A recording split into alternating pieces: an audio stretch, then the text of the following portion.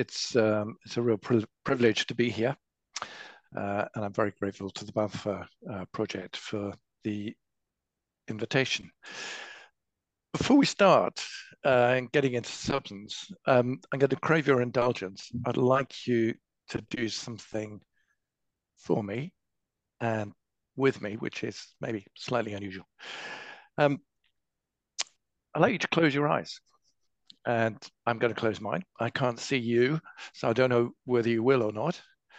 But what I'd like you to do is just close your eyes and to think back to a time when you in your life have been at your most frightened. It might have been when you were in a car crash or near a car crash or in an airplane or at sea, or when you were hearing some news about your own health or somebody else. But just think back to that moment or period of absolute abject fear. And you can open your eyes. And the reason I've asked you to do that is because at this precise moment, there are over 120 people, perhaps in tunnels, perhaps in basements, perhaps we don't know where, who have been living in abject fear for the past 120 days or so, 300 days, no, 3 months, sorry. Abject fear, not knowing whether they're going to survive, what's going to happen to them from one moment to the next. And at the same time, there are all those in Gaza who have been bombed, who've lost families, who've lost homes, who've lost everything, who've been herded around, moved around, who don't know where their next meal is coming from, don't know whether their families are going to survive or whether members of their families have survived. And they too are living in absolute abject fear. So what we're talking about today impacts those people. This is real lives. But some of those who we're thinking about may not survive to see the future that we're talking about. And that makes it even more important that we and the international community and working with the people involved get this right. Now, you might be wondering, what qualifies me to talk about any of this? So I'll just give you a very brief background. In 1946, 1947, my father happened to be a newly qualified doctor, qualified in London, but he was working in the area at the time of partition. And according to the stories that he told, he treated Arabs, Jews, without fear or favor, including members of militias of both sides. For him, people were people. When my sister was born in Jordan, I was conceived in Jordan, but actually born back in the UK because my father contracted TB while he was the only doctor for 60,000 Palestinian refugees down in the Jordan Valley.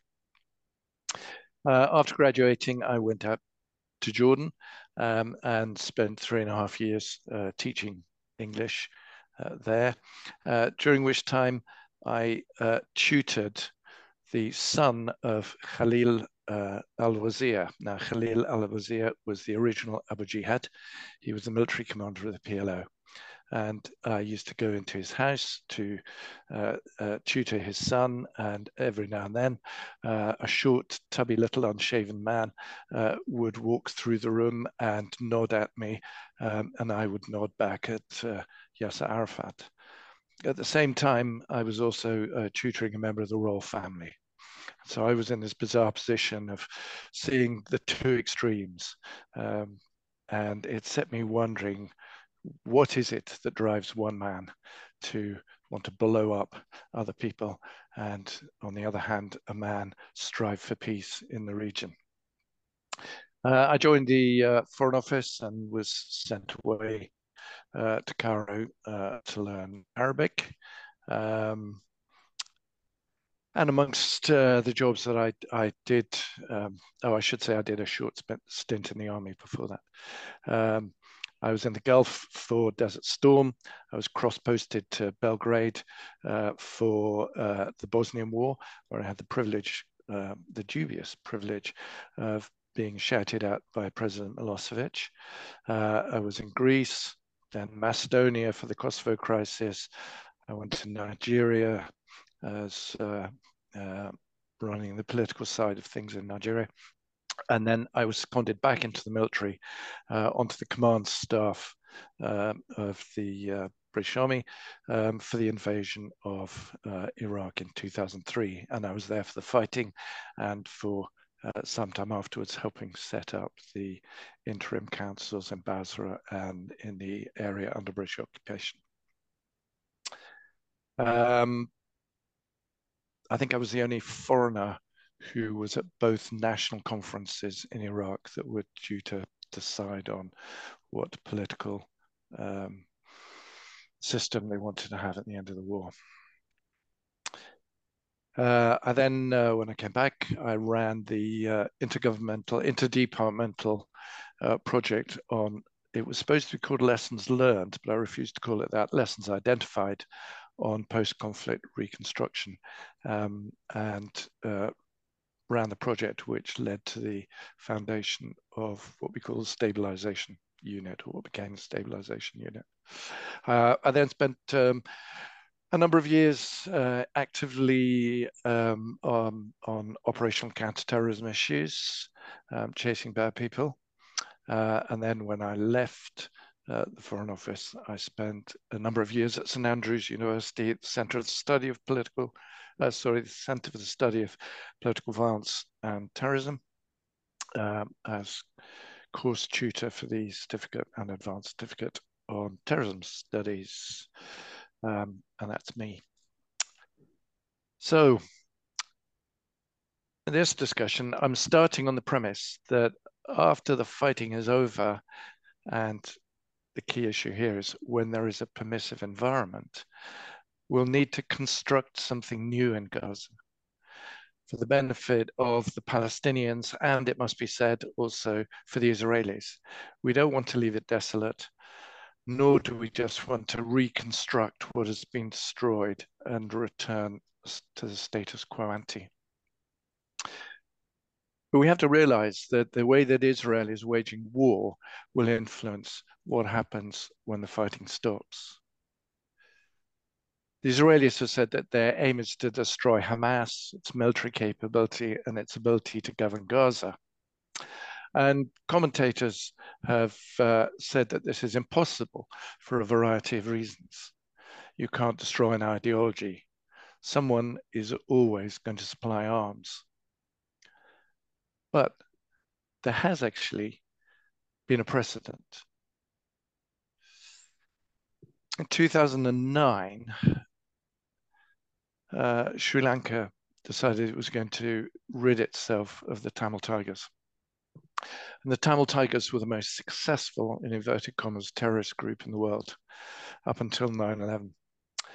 They had killed 2 heads of state. They had an Army, Navy, and Air Force section. They had child soldiers. They had female suicide bombers, and they had pioneered the use of the suicide vest.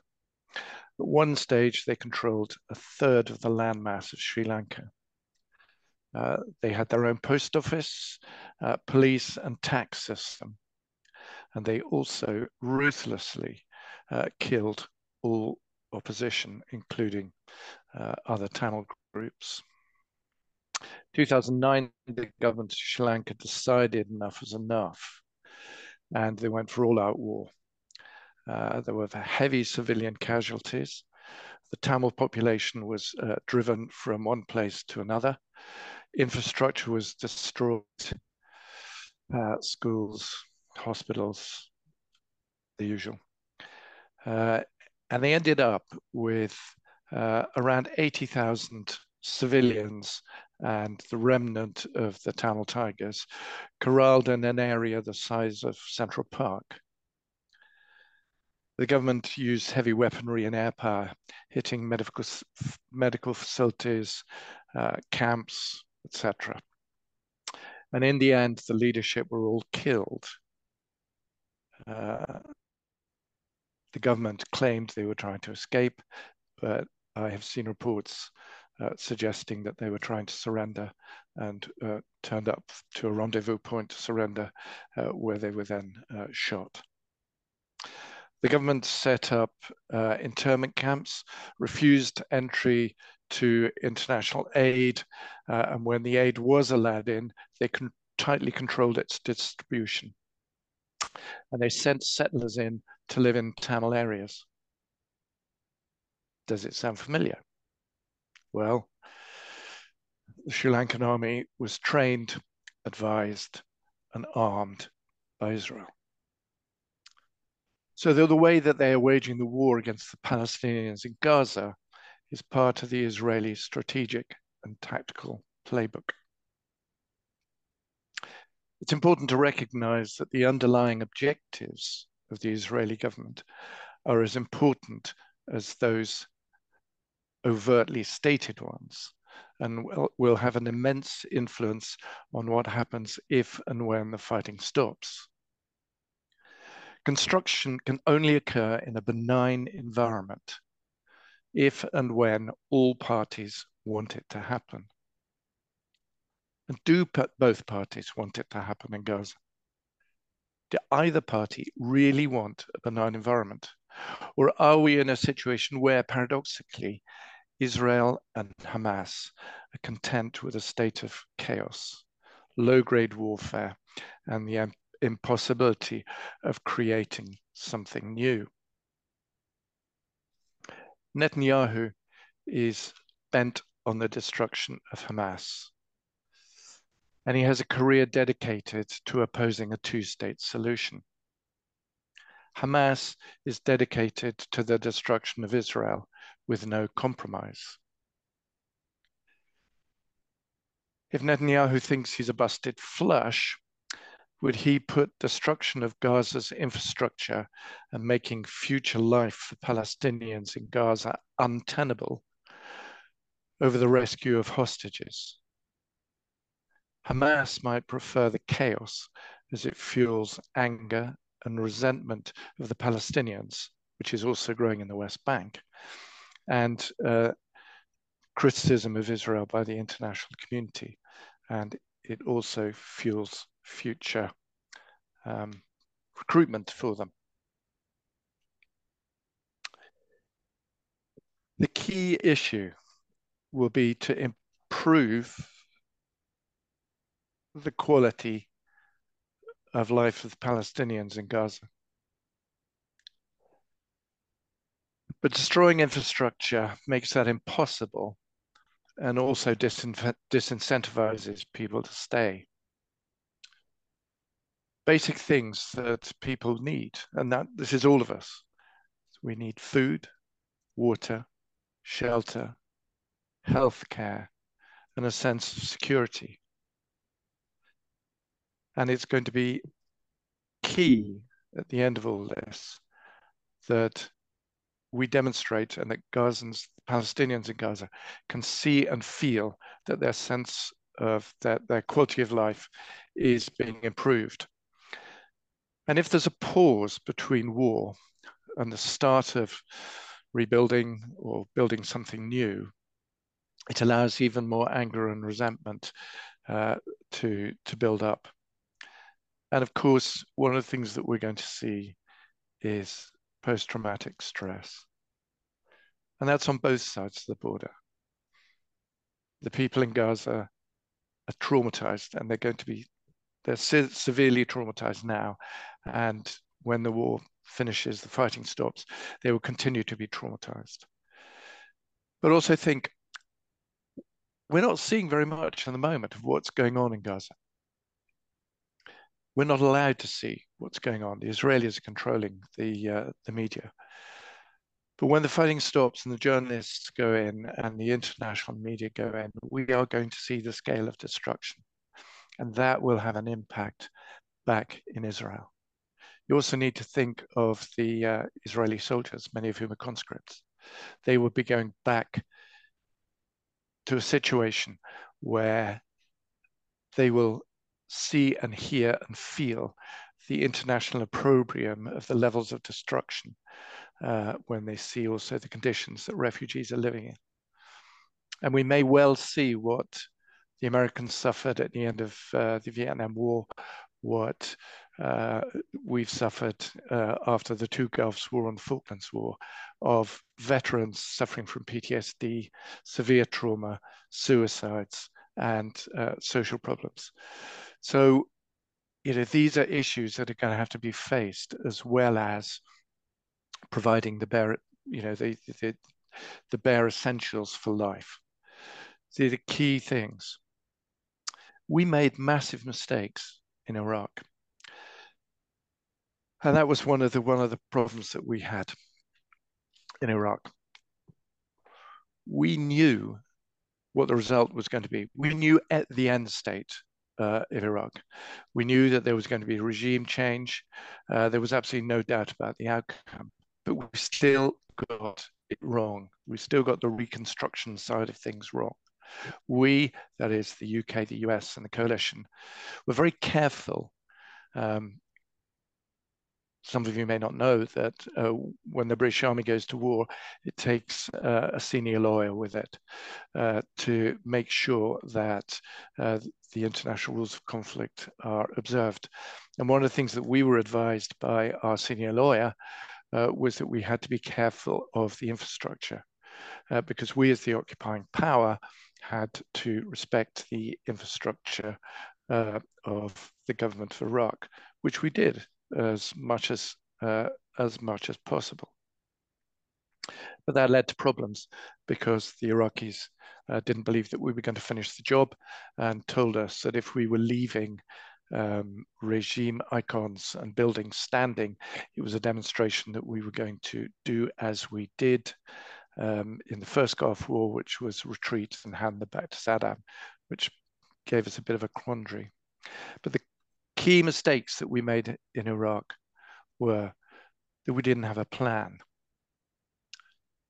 that there was a long delay from the end of the conflict to the start of reconstruction, and that it was the military, and in the UK sector, it was the British military who started the reconstruction.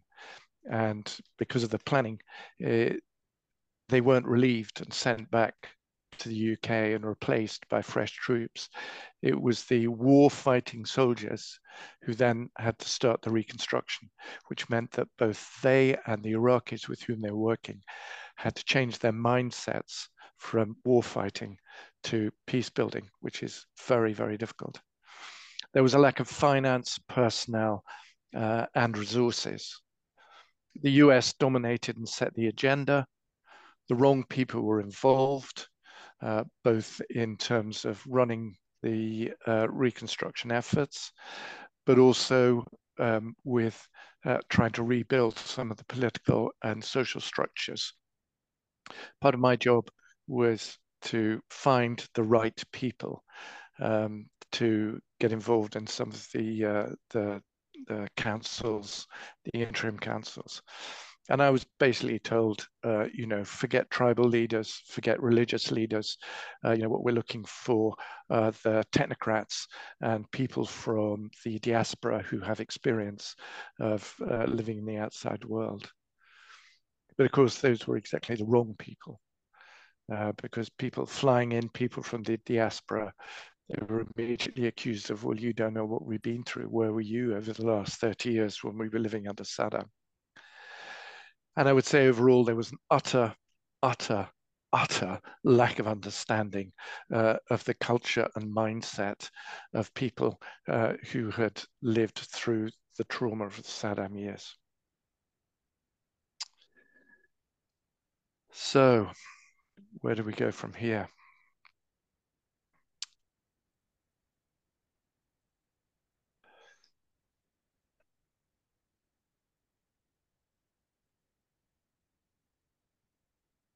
Let me see, where do we go from here? It's easy to focus, I think, on the physical infrastructure when we're thinking about building a new Gaza. But buildings underpin all other aspects of what are going to be needed. We're going to need food, water, shelter, healthcare, yes, but also education, welfare, an economy, employment, agriculture, commerce, political, religious, security, economic, and all other aspects of everyday life to get people back to normal. The problem is that the tectonic plates of life in Gaza are shifting and will continue to shift. There is no social structure. There is no economic structure. There's no educational structure. There's no health structure. Everything is moving. The tectonic plates are shifting, and they're going to go on shifting after the fighting is over. And you don't build on an earthquake zone. At least you don't build permanent structures. Nor do you ask people who are suffering from severe PTSD to make life-changing decisions. And that might suggest that along with the physical side of things, there should be which needs to progress rapidly. There should be a pause in trying to set up political structures, particularly if you're asking Palestinians to do so, because they're going to be severely traumatized and the decisions they make may not be the best in the long term.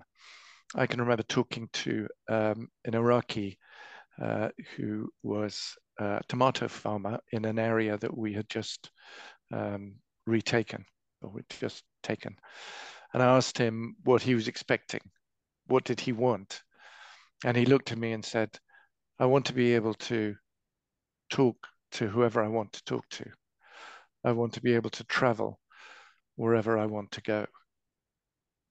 I want to do the business that I want to do without let or hindrance. And then he looked at me and said, but don't ask us to make decisions because we don't know how.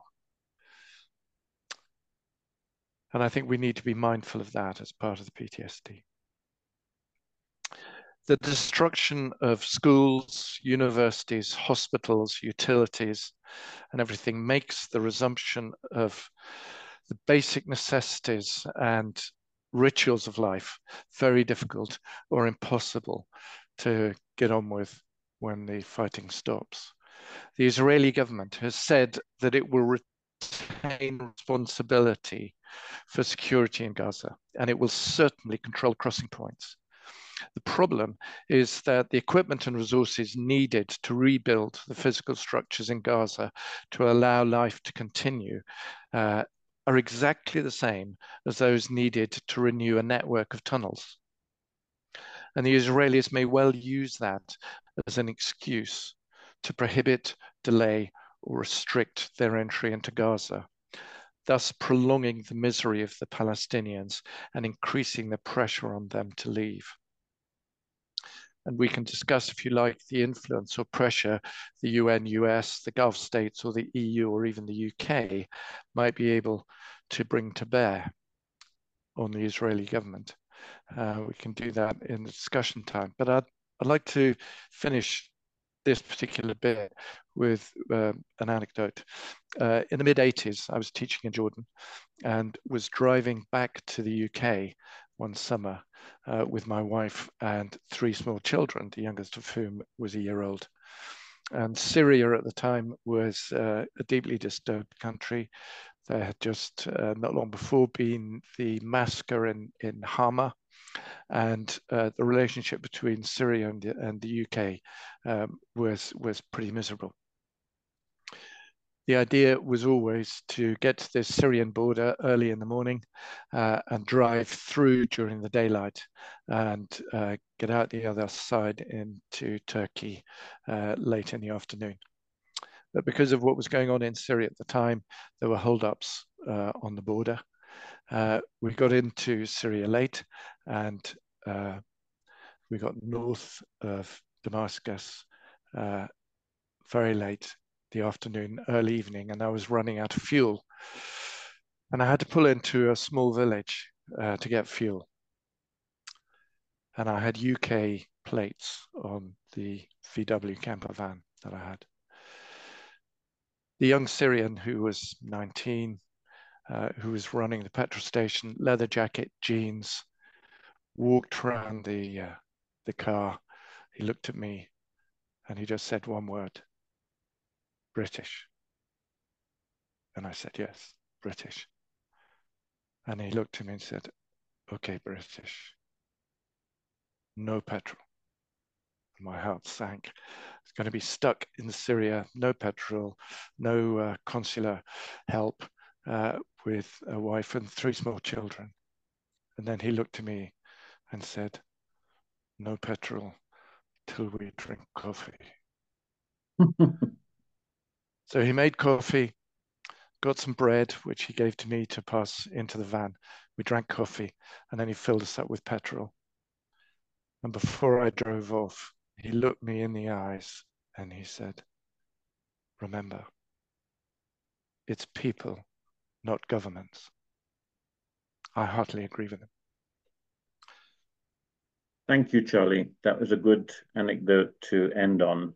And we've got a lot of points to pick up on in our discussion now, which I hope will go on for about 15 minutes. With our audience's indulgence, I think that we should allow time up till 1/4 the hour, because there'll be many questions for sure, so that we won't cut off arbitrarily on the hour itself. Several of the things you said struck me very forcibly, and I won't go into a long description of my own background, but I have experienced firsthand at least 3 previous rounds of fighting in Gaza. And I worked there for the United Nations, very familiar with the challenges that I've had. And one thing I can say for sure is that this conflict is not going to produce a return to the status quo. It will not happen. I would agree.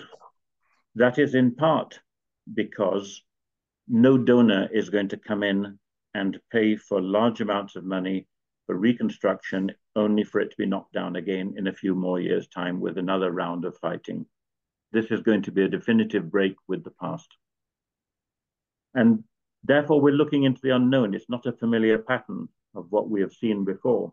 We have to draw on the kind of experience you had in Iraq, I had in East Timor and in Kosovo, look at what mistakes we've made as the international community going into these territories, apply a certain amount of humility, which we often lack, in terms of what the lessons are that we had learned from our previous experience, and don't think that we have all the answers. One of the people who posted a comment in the chat said, what do the Palestinians want? And I think, I can answer that reasonably well, because I've lived there and I have many friends in Gaza. I think they want freedom from oppression, from wherever that comes from, whether that's from Israel or from Hamas or arbitrary rule over them. I think that they want the ability to lead lives of purpose, dignified lives of purpose, and autonomy. They want personal freedoms and autonomies, that they can actually stand on their own feet. Because one thing that's essential for us to remember is that Palestinians in Gaza have been placed in a state of dependency, treated like beggars for the last 16, 17 years, dependent on handouts from the international community. And that robs people of their human dignity and their personal autonomy to take charge of their lives and rebuild communities. And when we're talking about reconstruction, we're talking about rebuilding of community life and economic life, not just the physical infrastructure, which I'm sure you're... I completely agree, which is, one of the points I was making. And, what you describe as, what do the Palestinians want? You've actually described what most people in the world want. That freedom of expression, autonomy. It's what we all want. Their basic needs and wants. And don't let's forget, it's what the Jewish diaspora wanted when they were struggling for the foundation of Israel. So it's a common need and a common want. Let me ask you a basic question. In your introduction, you mentioned this rather technical phrase, which I understand and share, but perhaps not everybody appreciates what it means in practice, that the importance of a benign environment in order to allow reconstruction to go ahead. So let me ask the basic question. What, in your experience, are the essential preconditions for any serious reconstruction or construction to start in Gaza? Well, I'd start off with that expression, benign environment. What in a lot of ways, it's easier to define the negative. What you can't have is an insecure environment where there is low-level fighting going on, where people who are involved in the provision and distribution of aid are targets, where the buildings, if you're trying to rebuild buildings, are being destroyed. One of the things the Taliban did in Afghanistan during the Russian invasion and occupation was the International Red Cross, operating out of their hospital in Kabul, were building clinics out in some of the villages. And the Taliban waited until the clinics were finished, built, and equipped, and then they blew them up. And it was a phenomenal waste of resources, but it was part of their tactic to undermine stuff that was going on, even though it was Russian occupation at the time. You can't have that happening. What you have to have is agreement on all parties, from all parties, that they're going to allow this to happen. And that means unhindered access of expertise and of materiel and equipment. And again, one of the issues that would be a complete disaster is if we didn't plan in advance. If we were all sitting there waiting somehow, for the fighting to end and the benign environment to suddenly materialize. And then we started planning, and then we started shipping material and basic necessities into Gaza from Egypt or wherever. No, we have to have stuff on the border lined up, ready to go. Because as I said, the key thing is you have to demonstrate that the quality of life is going to improve. Because if you don't, then you leave the way open to Hamas and even more extreme elements to foster a further sense of grievance and injustice. I'm going to challenge you a little bit on something that you said, which is your assumption that Israel is going to maintain control. Now, I think it's a reasonable assumption given its declarations and its past practices and the fact that there is also a traumatized population in Israel, which was deeply shocked by the events of 7th of October and does not trust the international community, quite frankly. But at the end of the day, there is a clash between the principles, which is that Gaza is occupied territory and the people are entitled to protection legally, and it's the obligation of the international community, for which the UN is the main arm in terms of operational practice, to be able to provide it, to be able to put it in there. But we also have to deal with political realities. So the issue here becomes who actually is going to become the temporary administrative authority, who actually is going to provide the first elements of security along the borders, but also internally? And can you divorce those from the Palestinian Authority in Ramallah? My question is a slightly rhetorical one because I suggest you can't really, even though that Palestinian Authority in Ramallah has pretty low prestige these days, pretty low standing in its own public, and particularly so in Gaza, where they've been absent for the last almost 17 years now, and are associated with the Fatah people who were thrown out from the territory. So there's Absolutely. a challenge. There's a challenge to Yeah, be dealt with here.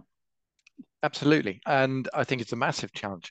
And, what we learned from both Iraq and Afghanistan is if you try and foist either individuals, a system, or a party on a deeply traumatized and unwilling population, you're just storing up more trouble for yourself.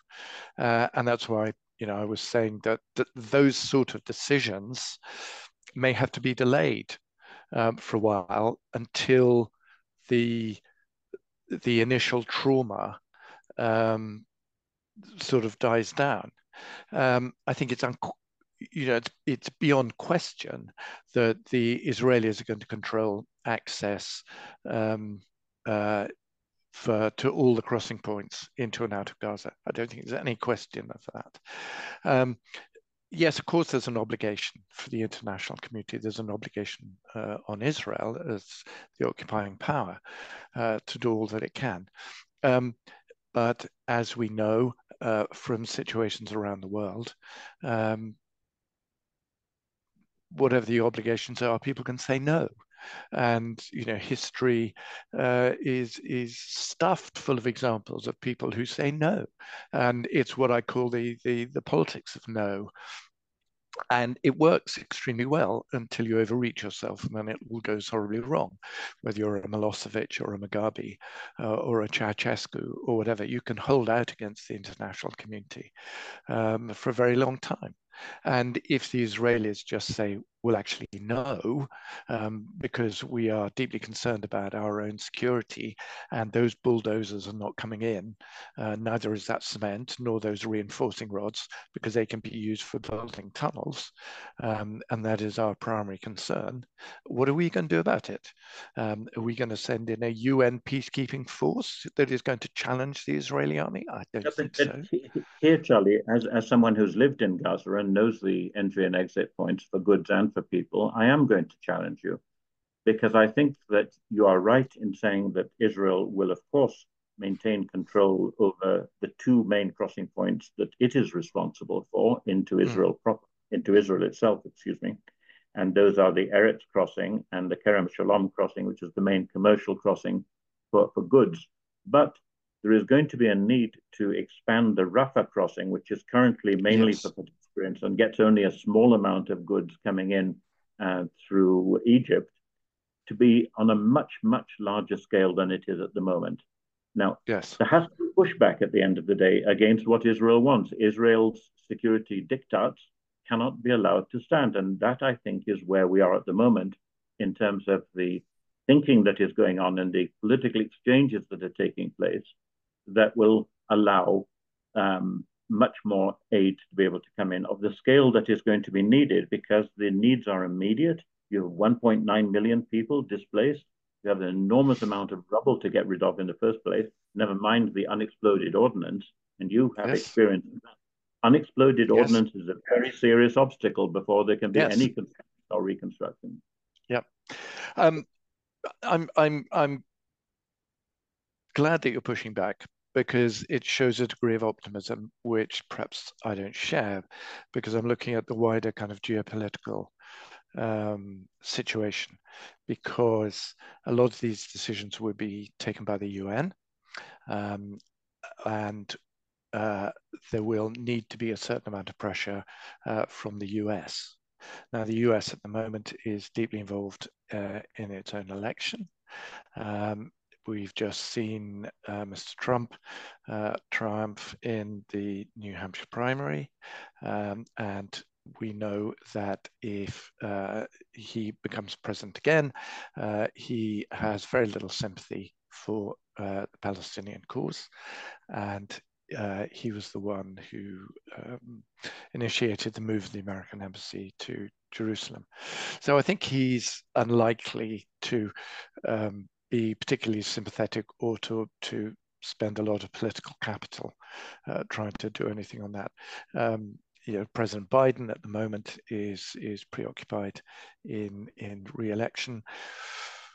is he going to expend a lot of time, energy, and effort particularly when we don't know what the end state is going to be or how long it's going to be, when it is?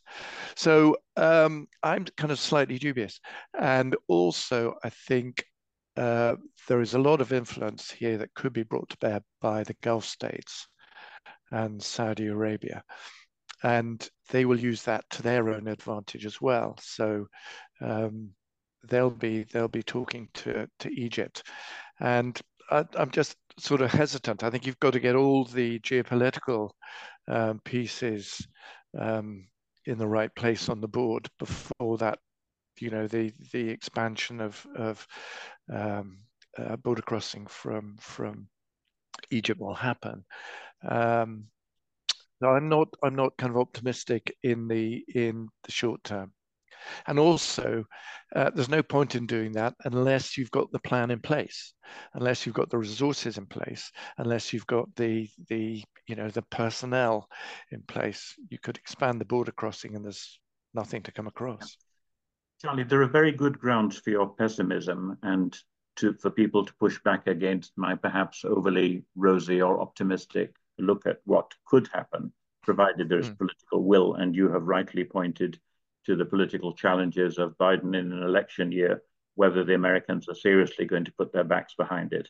I think that there is a need also for the Arab countries who are most directly affected, that's Jordan and Egypt, plus, of course, Saudi Arabia, the other Gulf countries, which are seeing their own populations react in anger to the scenes that they're watching on television, and know that it's in their interest also to be able to help in a direct way. But they don't want to do it in a way that does not connect the future of Gaza to the future of the rest of the Palestinian territories. Yes.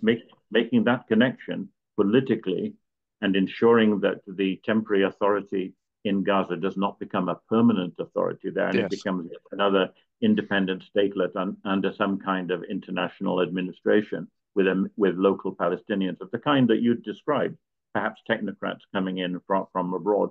That cannot be the case. No. So the politics of this matters a great deal. Yes. But I want to take our discussion on to another point before we open up to the audience, and that's about security in an area that you know a lot about. Because my own working assumption for the immediate post-war, or let's say post-major combat operations is a better way to phrase it, environment, is that there's going to be a continuing security problems in the territory, not least from whatever remnants of Hamas fighters might still be there, because I don't think it's realistic to assume that they're all going to be killed, but they may lie low. But there are also likely to be other more extreme Islamist groups who have existed there in the past and definitely are potentially present again. Yes. There could be ISIS, Daesh as it's known in Arabic, returning, taking advantage of the extreme unhappiness of the Gazan population. And you could suddenly see a grassroots revolt spread by extreme anger from young people who've lost everything. Is that a realistic prospect? I think it's not a realistic prospect. I think it's a certainty. And the question is how that can be contained. And I mean, from a personal point of view, and my experience in talking to terrorists is that if you can undermine the ideology by making it irrelevant, that's the best way of doing it. And by that I mean, if you can find a way for Israel and Palestine to live in peace, for Israelis and Palestinians to live in peace, then you're undercutting the ideology of hate on both sides. Now, is that feasible? Yes, of course it's feasible. Is it likely to happen in the immediate future? No. You will have severely traumatized people who have lost everything and who will be subject to persuasion by the extremists. And if you look at the narrative of some of the sort of well-known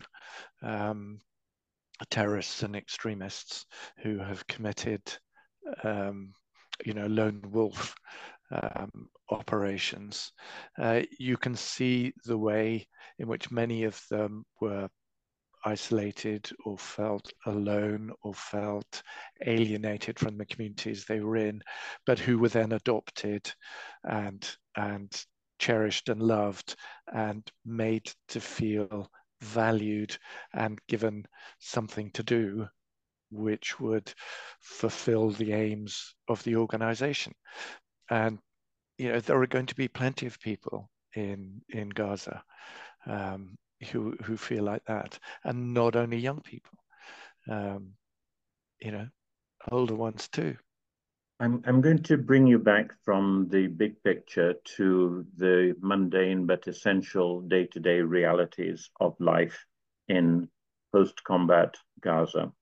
And the two most essential things that people are going to need in order to be able to survive, and perhaps I shouldn't limit it to two, it could be food and water also, are the provisions of electricity and fuel for running generators, hospitals, etc. Yeah. But also water. Now, water, Gaza has always been very short of water. The nearby Israeli settlements, nearby Israeli kibbutzim and agricultural communities had taken most of the water from the underground aquifer. It's the same aquifer that goes under Gaza also. And Gazans lived on very little on an underground aquifer, which was increasingly becoming undrinkable. The Israelis have made that worse by pumping seawater into the tunnels and potentially destroying a lot of the water. Now, life cannot exist without water. We all know that. So we have to start thinking, is this going to happen in future with Israeli cooperation? Are they going to be providing and ensuring that they don't turn the tap off in future, as they did on this occasion, or threatened to do so, as a lever over the population literally kept hostage in Gaza itself? Or are we going to look at alternatives, more imaginative ones, of desalination plants that will be set up with international help, as the Gulf countries have done? I think there is a need for greater imagination to allow a situation in which Gaza has more control over its own destiny and is not dependent on Israel being able to control all the key cards. I would completely agree, and there has been debate even within the Westminster Parliament over whether the turning off of the taps by the Israelis was a breach of international humanitarian law. And there are experts who are much better qualified than me to give you chapter and verse on that. My answer is yes, it was, and that there is an international obligation for the Israelis to turn their taps on. I don't think that'll be sufficient. And you mentioned the Gulf states and desalination plants. I lived in the UAE for a while, and the Gulf states they have a vast experience in desalination plants, and if that was something that they would want to do, I would think that would be an excellent suggestion, because it would give Palestinians in Gaza a degree of independence and self-sufficiency, which I think is absolutely key. With electricity, obviously we need generators. Sometimes when we're in the West, the idea of generators providing electricity sounds a bit weird and exotic. But if you've lived in the Middle East or in Africa, that's quite a normal state of affairs. A lot of houses and businesses, run on generators. Whether they come in under UN sponsorship or run in or are operated under UN auspices, I certainly think that they should be free from Israeli interference, because again, that interferes with the provision of healthcare, hospitals, educational facilities, commercial activity, reconstruction activity. So yes, I'm in complete agreement with you there. And I certainly think that they should remain independent of Israeli control. Whether they will or not, I don't know, because as yet, the great unknown is what kind of Israeli government there is going to be in a year's time or in less than a year's time. If Netanyahu goes, and it seems to me that the majority of Israelis would like to see him gone, what government replaces him? What we can be fairly sure of is that in the short term, it's not going to be an Israeli government that is going to be wholeheartedly behind the building up of new structures in Gaza. So we're going to have to work with an Israeli government that is going to be predisposed to wanting probably to see Palestinians leave Gaza, and therefore not necessarily to be as helpful as they could or should be. I think that's something of an understatement, Charlie, a typical British understatement there, but let's leave it at that. Yeah. Because the moment has come for us to bring our audience in. They've been terribly patient. So we'll ask Deanna as our moderator to be able to address some of the questions. I've seen quite a few comments, Dee. You must have had lots of questions also. So yes. I'd like you to manage this challenge. I can already tell you we've had far more questions than we will be able to get through, so apologies in advance if we don't get to yours, but I'm trying to cover as many of the different themes that have come up in the different questions. I've actually got sort of two comments that I'm going to lump together and then a question. So basically this is going to be on healthcare and education and academia in the area, because we haven't gone deep into those two topics. So there are two comments on health that I thought you could discuss and comment on, and then one question about the sort of academia side. We've got from Bruce Stanley, let's remember the intergenerational health problems, cancer, he's put pregnancy. I think that's a bit harsh on the children to call them an intergenerational problem, but I think we know what you mean. Mental health, I'm going to add in there, of all the toxic waste left behind, the building destructions and so forth. This is a 100-year dead zone for the people living there. And also the time, obviously, it takes to reconstruct all the healthcare services and so forth. And then from Gregory Wilson, unfortunately, the media are reporting that Hamas run the health ministry and health services. This is not the real picture. So a comment on the healthcare provisions there would be great. And then also on education, we've got from Frank Domini, the Israeli army have destroyed many universities and education buildings, killed many academics and teachers and so forth. How do we rebuild the university sector and the education sector on a whole without scattering the Palestinian intelligentsia to the four winds? We can teach by Zoom, but how do we run experimental sciences and so forth over Zoom? So over to you. Okay, you start, Johnny. I was going to say that's why I made a comment about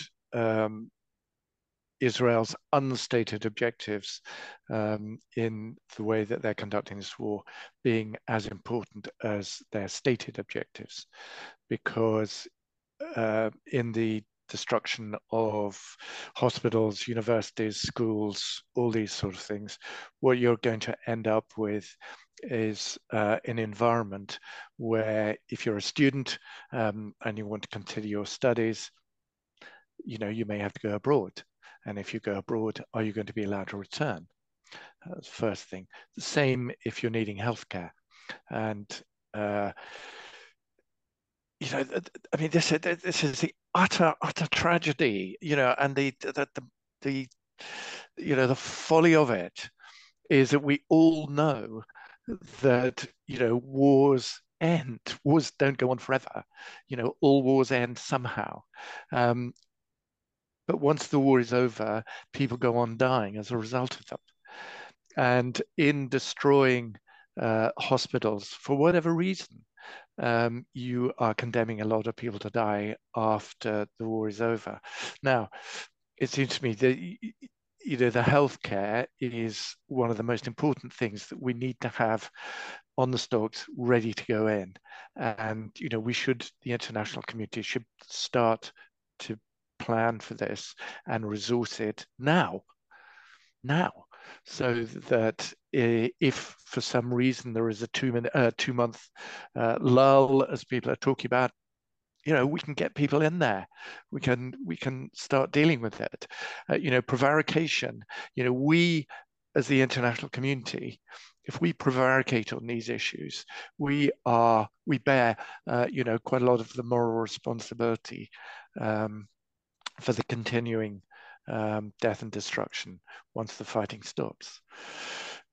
Education.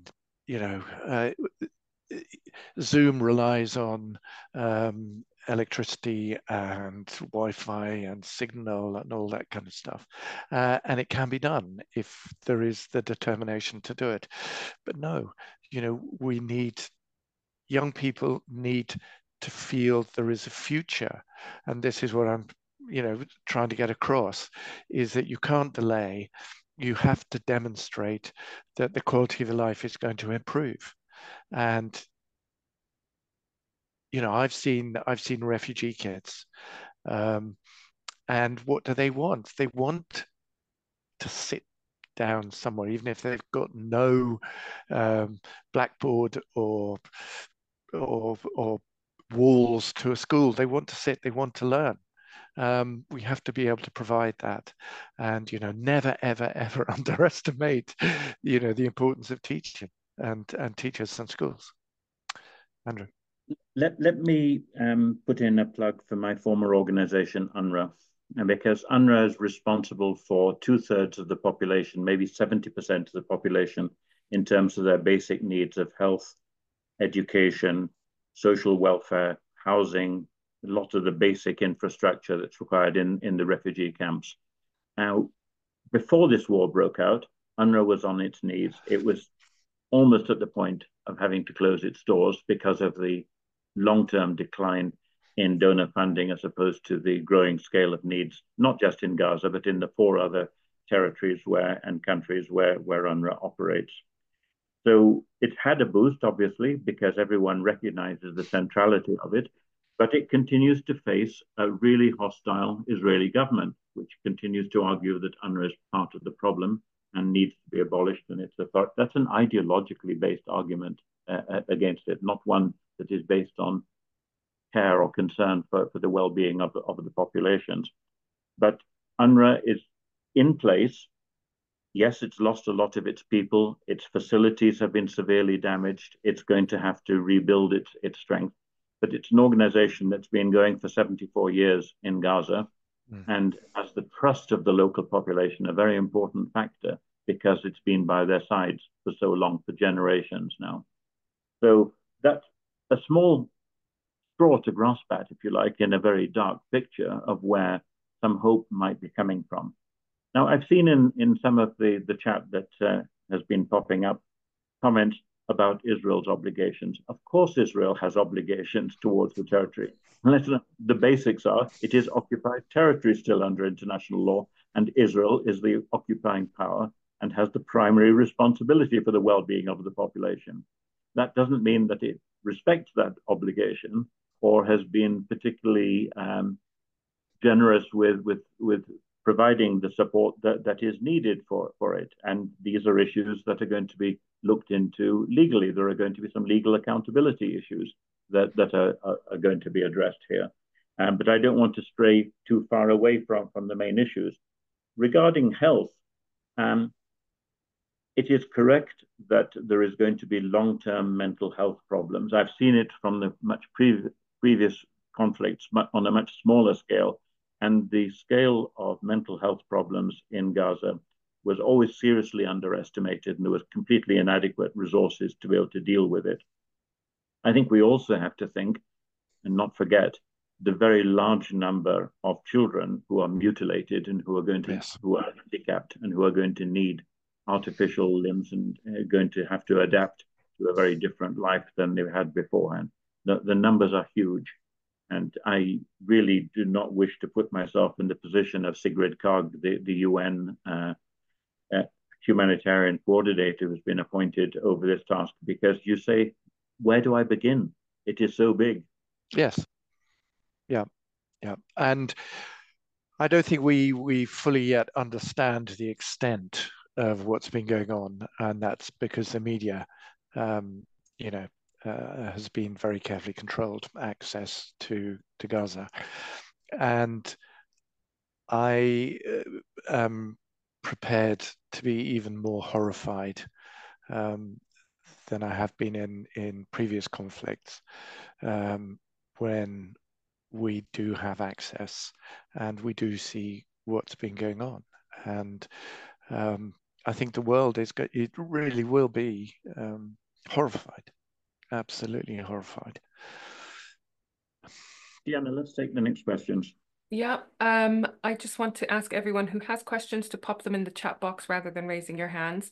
I also want to say that I will be sharing the chat box with both speakers, so they will see all of your comments and your questions that we don't have time for and everything. So, because as I said, we've got so many questions that we just won't get through all of them, but I will make sure that they're shared with the speakers. I want to have I have a question from Tess Ingleby. And Tess, if you're there, if you can maybe let me know while I'm asking this question, if it was specifically for Charlie in general or for Andrew specifically about the Balfour Project. But I thought it was a good one to ask because I feel like it's a very important distinction that we like to make. So I thought it'd be a good platform to do it again. Do you make any allowance for or see a relevance of the difference between the Zionist ideology and that of regular Orthodox Jewish rabbis and I guess regular Jewish people? And Tess says it's a question to both of you. Andrew, do you want to go ahead first? Yeah, I think that distinction has to be made. I mean, clearly, Orthodox Jews are a natural and normal part of many societies, and they should not be identified automatically with Zionists. There is no correlation between the two of them. In fact, there are some of the ultra-Orthodox Hasidic sects who are anti-Zionist, yes. Specifically anti-Zionist. Yes. They are seen as a bit of an oddity, but nevertheless, that is the case abroad. And I think we shouldn't forget or make these correlations between the two. No, I would fully agree with that.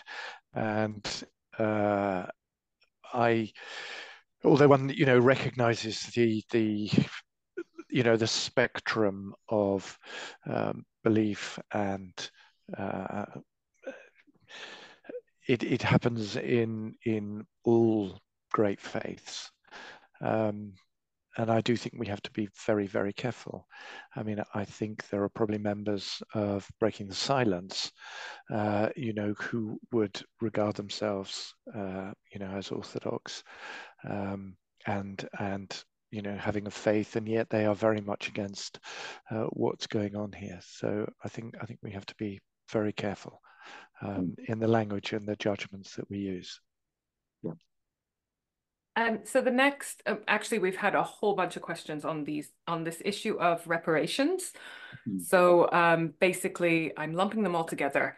There's many questions about whether Israel will be obliged, you touched on it, to pay some kind of reparations. How would that process look like, and how likely is it to actually happen? If you want my, I was going to say, if you want my guess, the answer is no.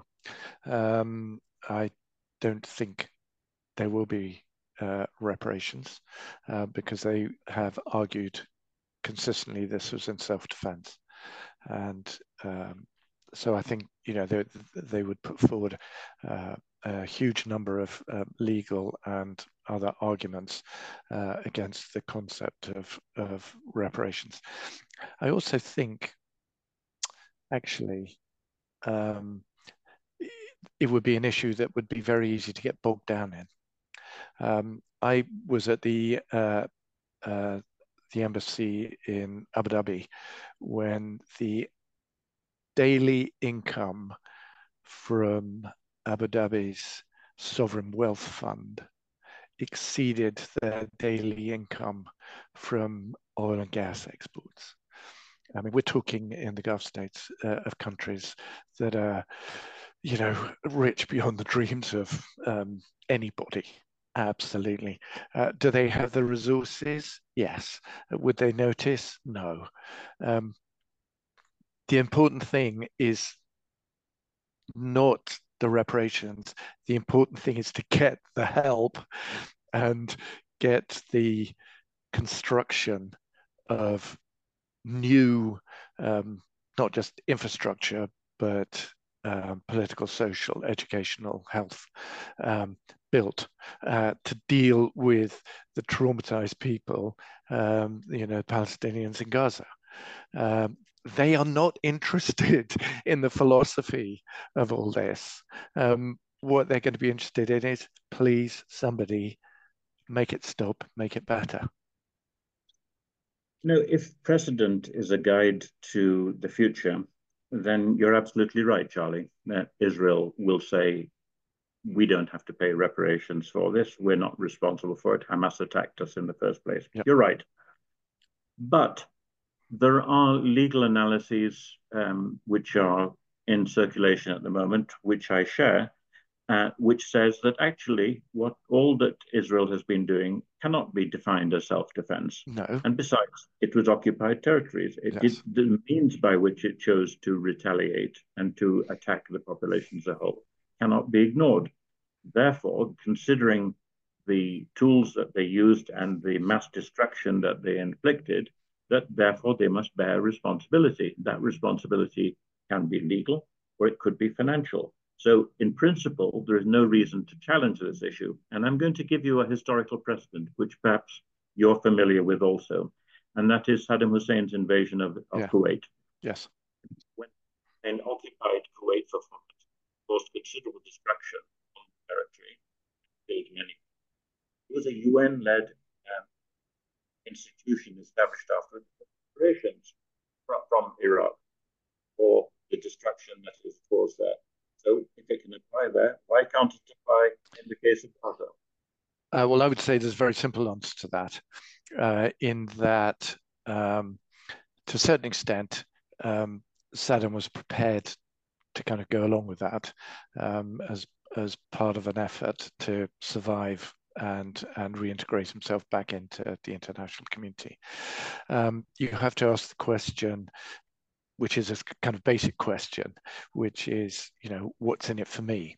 From Israel's point of view, what's in it for me? Nothing. If they say no, who's going to make them? Are the Americans? No. Are the UN? Well, the UN, you know, has passed resolutions, Resolution 242, for example. And what does Israel do? Well, it's inconvenient. We'll ignore it. Are the Americans going to put pressure on Israel to pay reparations? Nope. Who is? So I agree with the concept. I agree with the theory. But, you know, this is what I keep saying, you know, let's look beyond that and let's look at the reality and the practicalities. And actually, you know, who's going to make money out of this? It's going to be the lawyers who are going to be discussing it endlessly for the next 10 years, rather than Palestinians in Gaza. You're absolutely right. And the issue is one that almost everyone on this call is going to be very familiar with, is Israeli exceptionalism, that Israel is allowed to be held to different standards and to get away from being dealt with as if it were any other state, which would be treated in a different way. But I can tell you for sure that the Arab states are saying, we're not going to pay the amounts that are going to be needed. We're not a ATM in order to be able to do this, unless Israel agrees that there's going to be a Palestinian state. And as far as the Europeans are concerned, who are the other major donor and traditionally the long-standing largest donor to the Palestinian Authority, they equally are going to tie their aid to this happening. Now, there is going to be a very significant arm wrestling going on over who ultimately pays the costs and does it. It can't be Egypt, because Egypt doesn't have the means to be able to do that. No. But Egypt's cooperation, well, logistically, is critical. But at the end of the day, I can see European taxpayers being forced to pay some of the bill. I know. I think that's absolutely right. and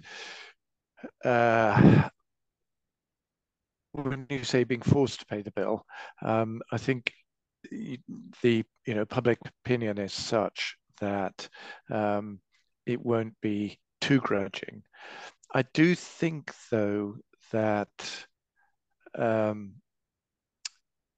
if conditions are right, and if the government in Israel changes, and I don't think that the first change of Israeli government is going to make much difference, because the trauma is still too real. But we have seen in other parts of the world where you have a dictator or a particularly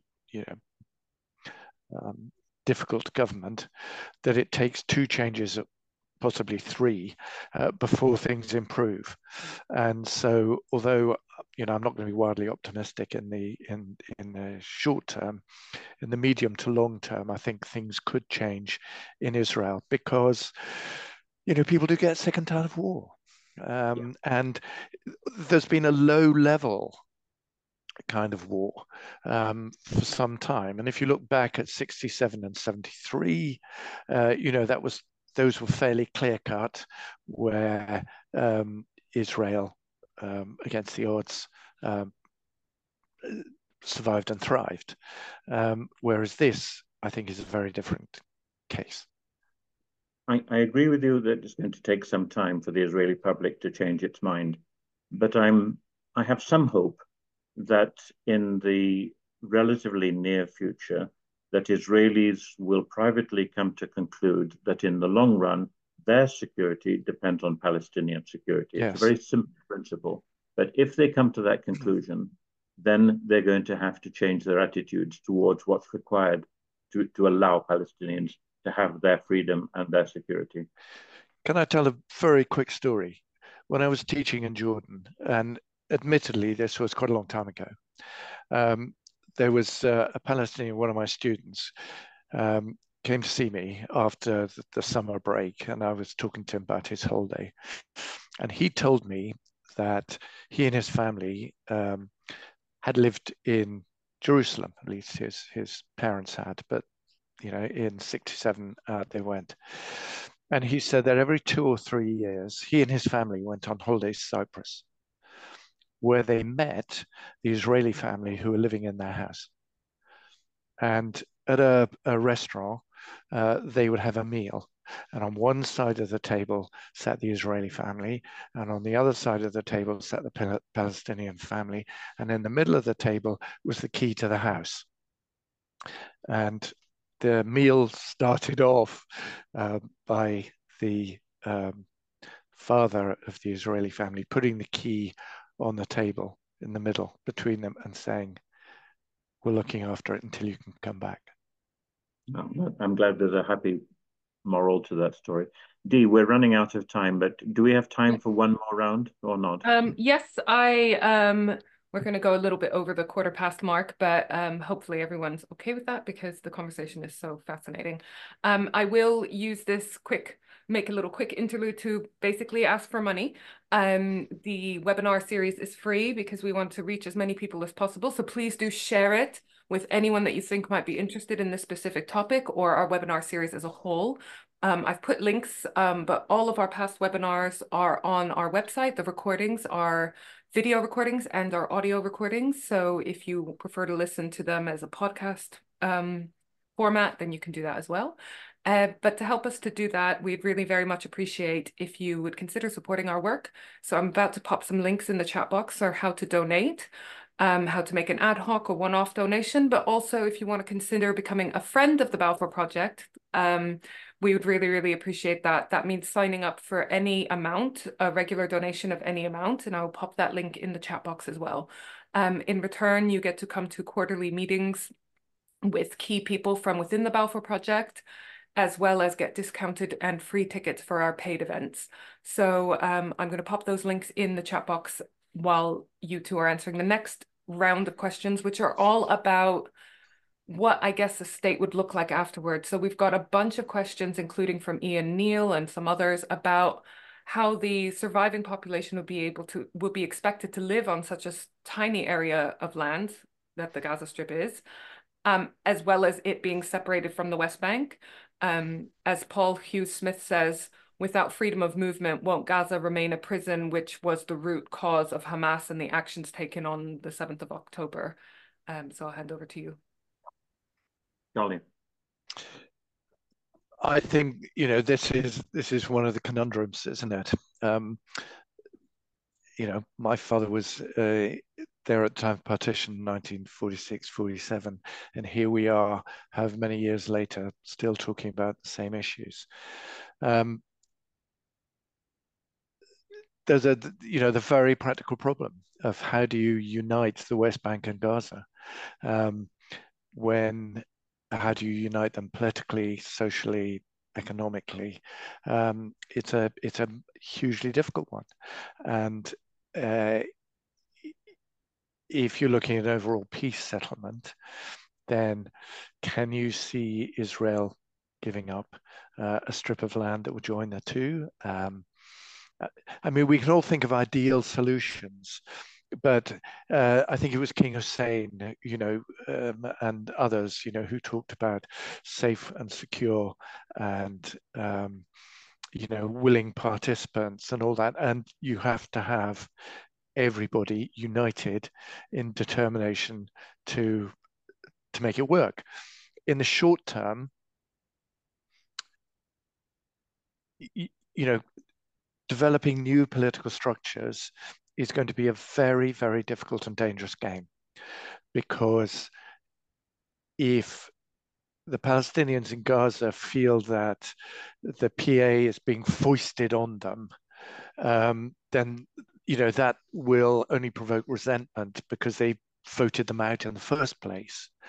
So there has to be a period of, I think, discussion, and amongst those who are left in Palestine, in Gaza, what do they want? But again, the lessons learned from Iraq is you have to be careful not to do that too soon, because either they don't know, or they're so fueled by trauma and resentment and anger that they're going to opt for the extremist position just as a means of feeling that they're empowered to get back at the Israelis for what they've just done to them. So we have to be hugely careful and sensitive and compassionate. And compassion is not something that we talk about very often in politics, but we do have to be compassionate for what they've been through and what they've suffered. And also remember, we have to remain compassionate to the Israelis as well, because we as the international community can't foist on them something that is going to cause them fear and alarm in Gaza. So this is baby footsteps, and we're going to have to be very careful. The PA may be clamoring to have a voice in Gaza, but we're going to have to be realistic, and they're going to have to be realistic, and we're going to have to exercise expectation management very, very carefully. What you were saying, Charlie, emphasizes and underlines the importance of sequencing of steps and getting the steps right very carefully. Yes. In response to things. But we both know, and it's been a running theme through this discussion, that wars don't end neatly, they end messily. And we can have advanced plans, but being able to put those into effect in a nice, orderly way is unlikely, quite honestly. And we have to be responsive to changed circumstances. Yes. But there are certain realities we have to deal with. And the questions that are being asked here of us by the audience are important ones. Prior to this war, long before that, Gaza was unlivable. And I was working there for the UN in Gaza when a report came out saying that based on all the estimates of their natural resources and the estimated population growth, that by 2020, Gaza would no longer be livable. Well, we're in 2024 now, and it's just gone through this major war. So people of any common sense can draw their own conclusions from that. Now, fortunately, there are some plans which have been developed in the past, and they depend on Israeli cooperation, but perhaps with some untwisting from major Western countries, they could cooperate, which would allow for the development of a physical link between Gaza and the southern part of the West Bank in the Hebron area. There's a plan developed by the RAND Corporation, a rather expensive credit, which allowed for both a train and vehicle link, a secure corridor through Israeli territory. And Israelis have done very successfully in the West Bank and allowing their own Jewish-only, settler-only roads through the set of tunnels through the area. That can equally be done in reverse across Israeli territory. Yeah. It is not unfeasible. You just need political will to be able to do it. Absolutely. But I think the key in all this is, we've got to be prepared, even if it ends messily, and even if it ends inconclusively. We have to be prepared. We have to have the resources standing by. We have to have the people standing by, ready to go in, because we know this is going to happen. We know there is going to be an opportunity at some stage to get in aid, relief supplies, all these things, medicines. We know. So if we know it now, and in a few months' time we're not ready, then that is unforgivable. Okay, so the last word goes to preparedness. Dee, we've really overrun our time, and I think you should be wrapping up. Yep, I will wrap up by thanking everyone who attended. Like I said, I will be sharing the chat box with both speakers, so they'll be able to see. This has been the most engaged chat box, most active chat box that we've had in a webinar for a long time. So I'll be sharing that with the speakers. So all of your comments will be going ahead to them. So I want to thank everyone for taking part and for being so interactive and asking such amazing questions. And I want to thank you, Charlie and Andrew, for coming along and speaking to us all. And I hope you all have a lovely rest of the evening. And we will see you hopefully in February for our next webinar, which will be, like I said, on child detainees, and will it be included? We'll be including some speakers from Save the Children as well. So keep an eye out for that. Thank you, everyone, and see you soon. Bye. Thank you. Bye-bye.